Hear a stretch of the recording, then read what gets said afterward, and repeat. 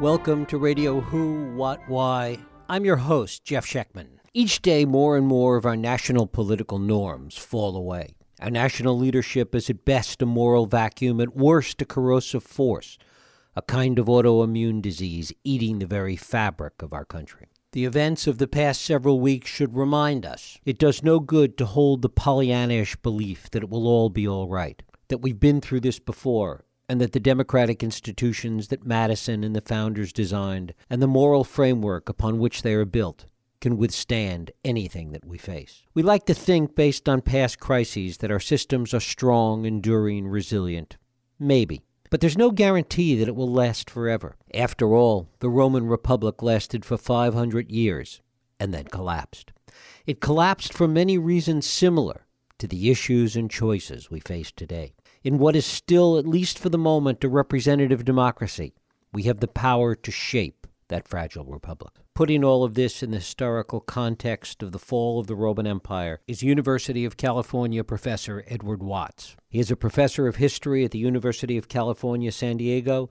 He's the author and editor of several prize-winning books, including his latest, Mortal Republic, and has taught Roman and Byzantine history for nearly 20 years. It is my pleasure to welcome Professor Edward Watts to Radio Who, What, Why. Edward, thanks so much for joining us. Oh, thank you so much. I'm glad to join you. You have been, as I mentioned in the introduction, you've been looking at this, studying this, understanding it for 20 plus years. Talk a little bit about how all of this has taken on a very different cast in light of the events of the past several years. I think that what we've seen, especially in the last probably decade, is a willingness by our politicians to play at the margins and exploit sort of for short-term gain the breaching of social and political norms. And I think there's a couple of things that are particularly alarming about this.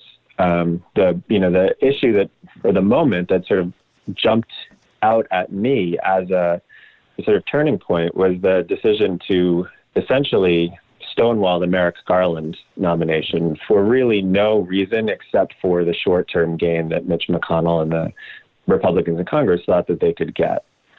And this is, I think, particularly corrosive, as you mentioned, because it undercuts the very basis of what our republic is supposed to be.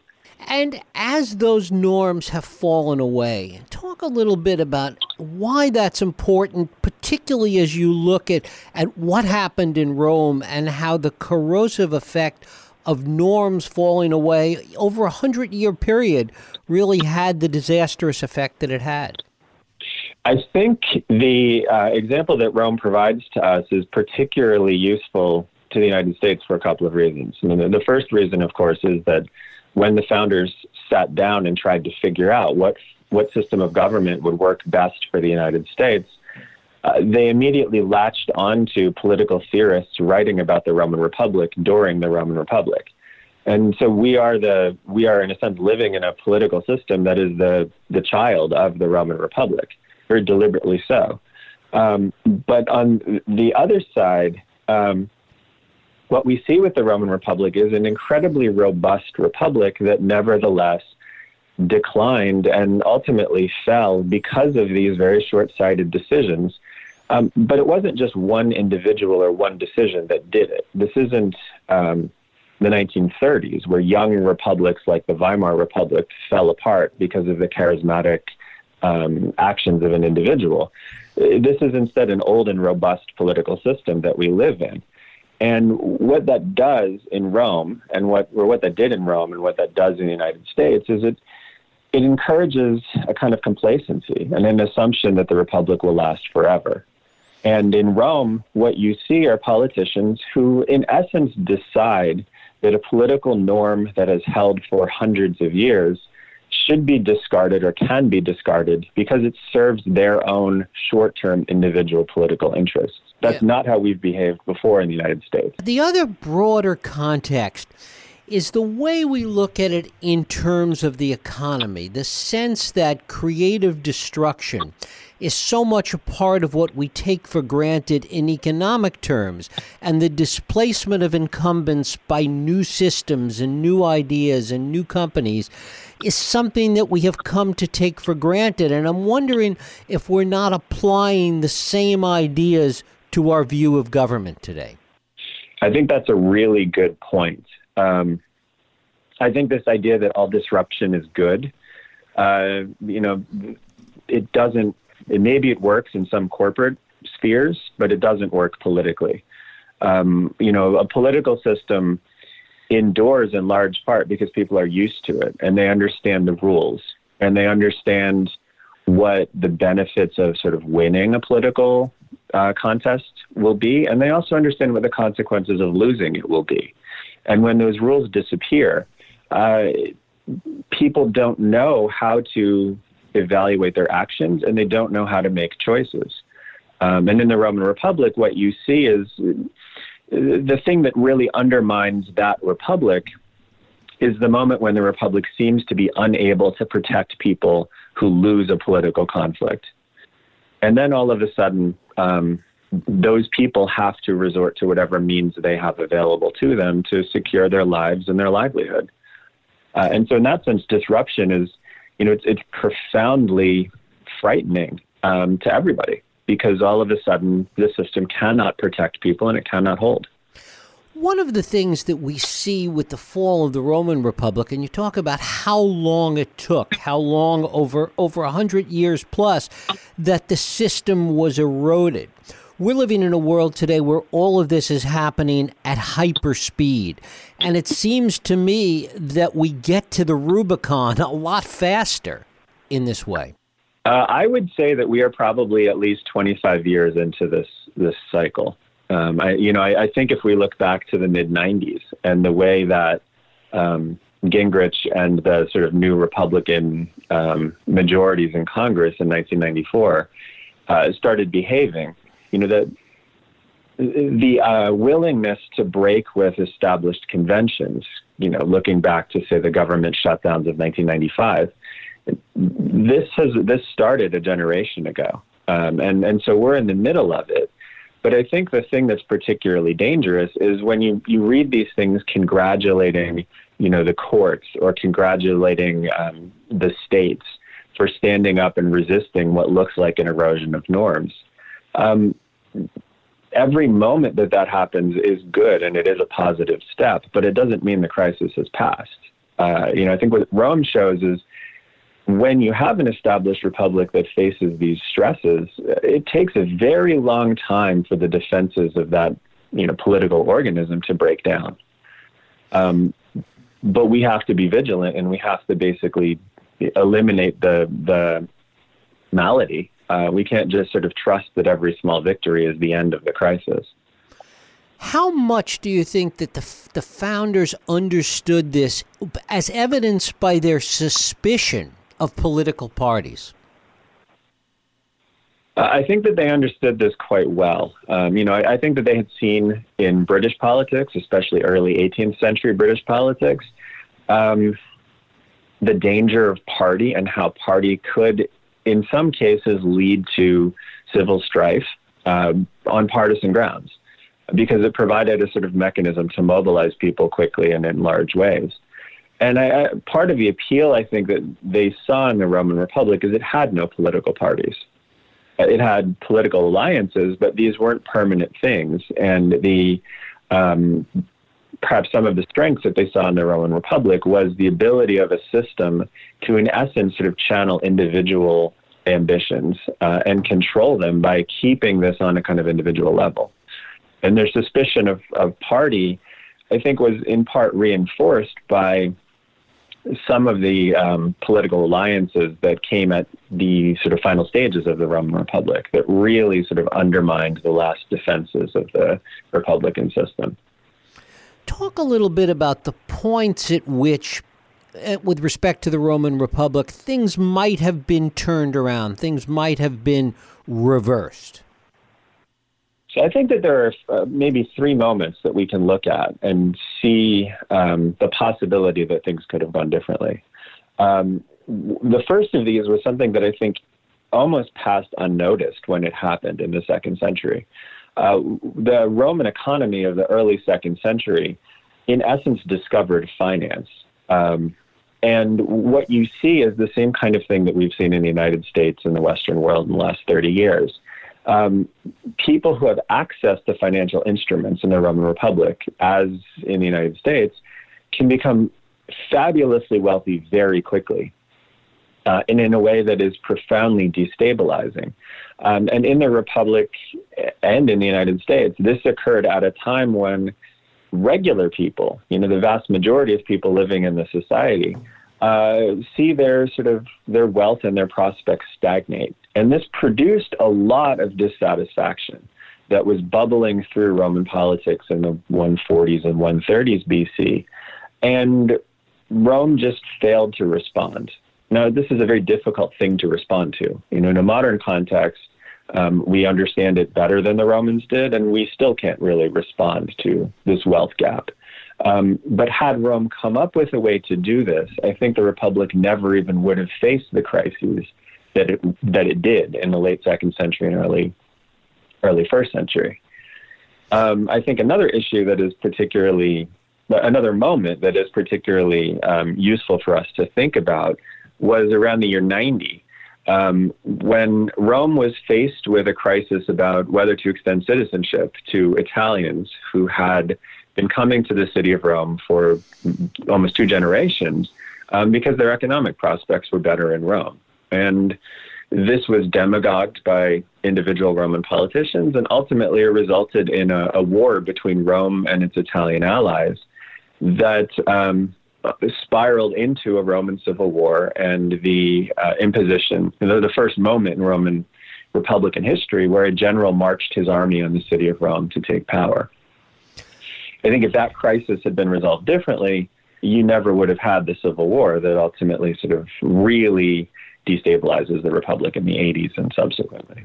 One of the other things you talk about is the way cults of personality emerged in the Roman Republic, particularly in stressful and difficult times. Yeah, that's something that is particularly alarming as you move into the last phases of the Republic. As the system becomes destabilized and as people begin to lose faith that the Republic can actually protect their interests, they start turning to individuals who they think can serve this purpose. And so in the 50s, Pompey the Great, the great Roman commander and general, he serves this role as a kind of stabilizing force in the city of Rome, to the point where many Romans believe that the city cannot function without Pompey basically in charge of it. In the 40s, Julius Caesar plays this role. And again, you see riots and violence in Italy and in the city of Rome when Caesar's not there. That calmed very quickly when Caesar comes back to the city. But the person who really figures this out and figures out how to sort of play this role in a permanent sense and in a permanent way is the first Emperor Augustus. And the reason that he's able to to reign as emperor is because he figures this out, and he figures out a way to be the person who promises stability and promises protection, and can do it in a way that's enduring. And this is the foundation of his empire, and the foundation of his power as emperor. Right. One of the things that's so contradictory and I suppose ironic about this, and it relates to our current climate, is that in a way there is this desire for charismatic leadership as a way out, as a solution to the problem, and yet it is clearly the power and stability of institutions that is more the answer. Yeah, and I think that's the lesson that I think we should try to take. It's important for every citizen of a republic to occasionally step back and take a broader view of what's going on around them, and understand that the best defense they have to remain politically free is to defend the system that is preserving their freedom. And there is certainly a temptation to turn to somebody who promises to make things better immediately. This is obviously something that we're seeing now in the United States, in Brazil, in Turkey. But that in a sense is at best a temporary solution. The long-term view should be to step back and defend the institutions that we have inherited and that have made our country strong. And so that means that, instead of embracing an anti-Trump who can oppose Trump or embracing a Trump who can oppose Obama, what we need to do is embrace the system that allows for a sort of orderly transition and an orderly sort of process of deliberation and debate.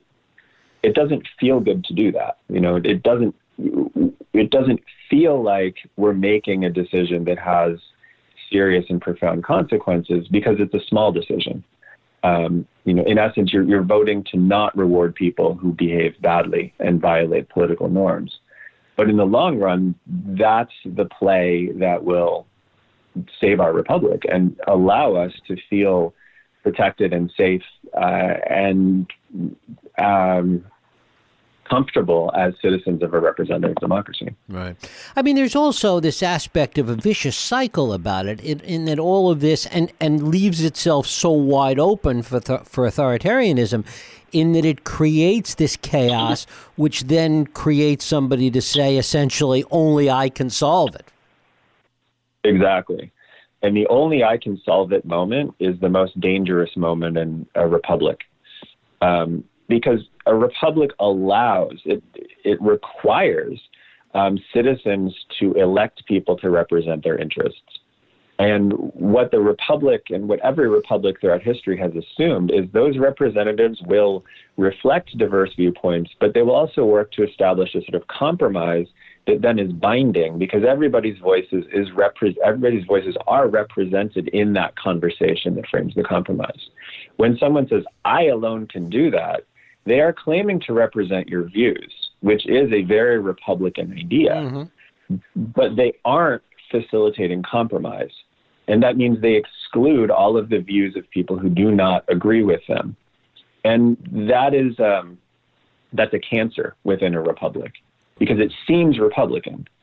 But in practice, it's the antithesis of what a republic should be. Which raises the broader question of whether or not any of this can work in our modern society, whether there is a fatal flaw in the Republican system that in a world of 24/7 news cycles and things moving at hyper speed and siloed tribalism, whether or not there is a fatal flaw in Republican government that simply can't work in the modern age.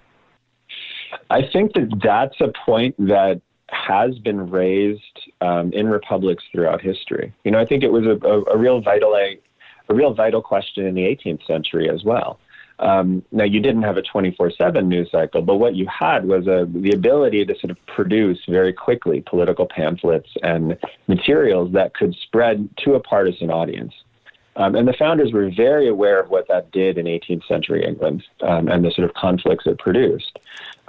In the Roman Republic, the ability of ideas and news and information to spread through the city of Rome, it's not a 24/7 news cycle, but word can spread very quickly, and events and oppositions can develop very quickly as well. And so I think we are moving faster. But I don't think the sorts of challenges we're facing are categorically different from what republics have faced in the past, nor are they categorically different from what our republic was designed to sort of buffer. I think what's different is the unwillingness of people, and here I think Republicans bear a lot of the blame, the unwillingness of people to use the Republican structures that are supposed to promote compromise to actually come to compromises. I think that there's an unwillingness, at least in part of the United States polity, to find compromises on issues. And that's different, I think. I guess it's important to perhaps try and understand where that happened exactly. What was the tipping point moving away from that compromise and in order to get back to it ultimately? Yeah, and I think I think the Roman Republic offers some pretty scary examples. Rome did come back to basically a model where compromise was facilitated, but it was an authoritarian model. Because ultimately what had to happen was somebody had to be responsible for the state functioning. And I think what we have right now is a unwillingness among certain politicians to acknowledge that things have to happen in the United States. We can't just drift forever. What I hope can happen is that there will be a sort of snap back among the voters to acknowledge that, yes, things need to happen, and there are policies that need to be enacted, and there are changes that need to be recognized, and government has a role to play in doing that. And I hope it can happen within a Republican system. Talk a little bit about the end game in the Roman Republic and how it ultimately unraveled at the very end. So the end game for the last, say, 20 years of the Roman Republic involves this very basic tension between a state that must function and the desire of individuals to promote themselves. And the tension becomes one of individual political figures trying to use the elements of the Republican system that are supposed to promote compromise to simply block their opponents. What this leads to is the mobilization of armed supporters and armies and a series of civil wars that end up with one person taking charge by himself. I think that the process that we see unfold there is one in which the needs of citizens are asserted and individual politicians try to meet those needs in a minimum way, in a fashion that encourages their own political standing and their own political fortunes. So I think what we see in the late Republic is a process by which politics becomes individualized. There are a host of different people who are promising that they alone can fix the problem. And politics becomes a sort of individualized tribalism where each group in the Roman polity is gravitating towards a specific individual who is promising to solve their problems. There's no way for a political system to mediate that kind of conflict. And that then becomes not a political conflict, but a military conflict. And the final stages of the Roman Republic sees what had been for centuries a set of issues resolved politically become a set of issues that can't be resolved in any way except through armed violence. And ultimately, when Augustus prevails in that armed violence, there's no republic left. There's just Augustus, who alone promises to solve all the problems in the Roman state. And finally, knowing this history as well as you do, what worries you most? What single thing worries you most about our present moment? The thing that is really scary to me is the creeping of violence into our life, into American life and into American political life. Because the rhetoric that has been deployed mainly on the right against people deemed to be opponents, it has become so vicious that people are now taking it upon themselves to act against individuals and to start attacking individuals. This doesn't ever end in a good place. When violent rhetoric enters the Roman Republic, it happens starting in the 130s. Political violence follows not even a year later. Rhetorical violence in a tense political environment leads to actual violence. And the more that violence metastasizes through society, the closer we are to armed gangs or even the military taking sides and starting to fight. This is profoundly dangerous. And the fact that everybody is not immediately running away from this kind of demonization of others, this is really, really a difficult moment for us. Professor Edward Watts.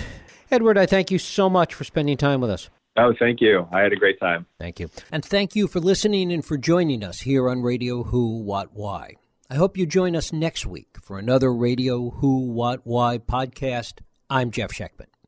If you like this podcast, please feel free to share and help others find it by rating and reviewing it on iTunes.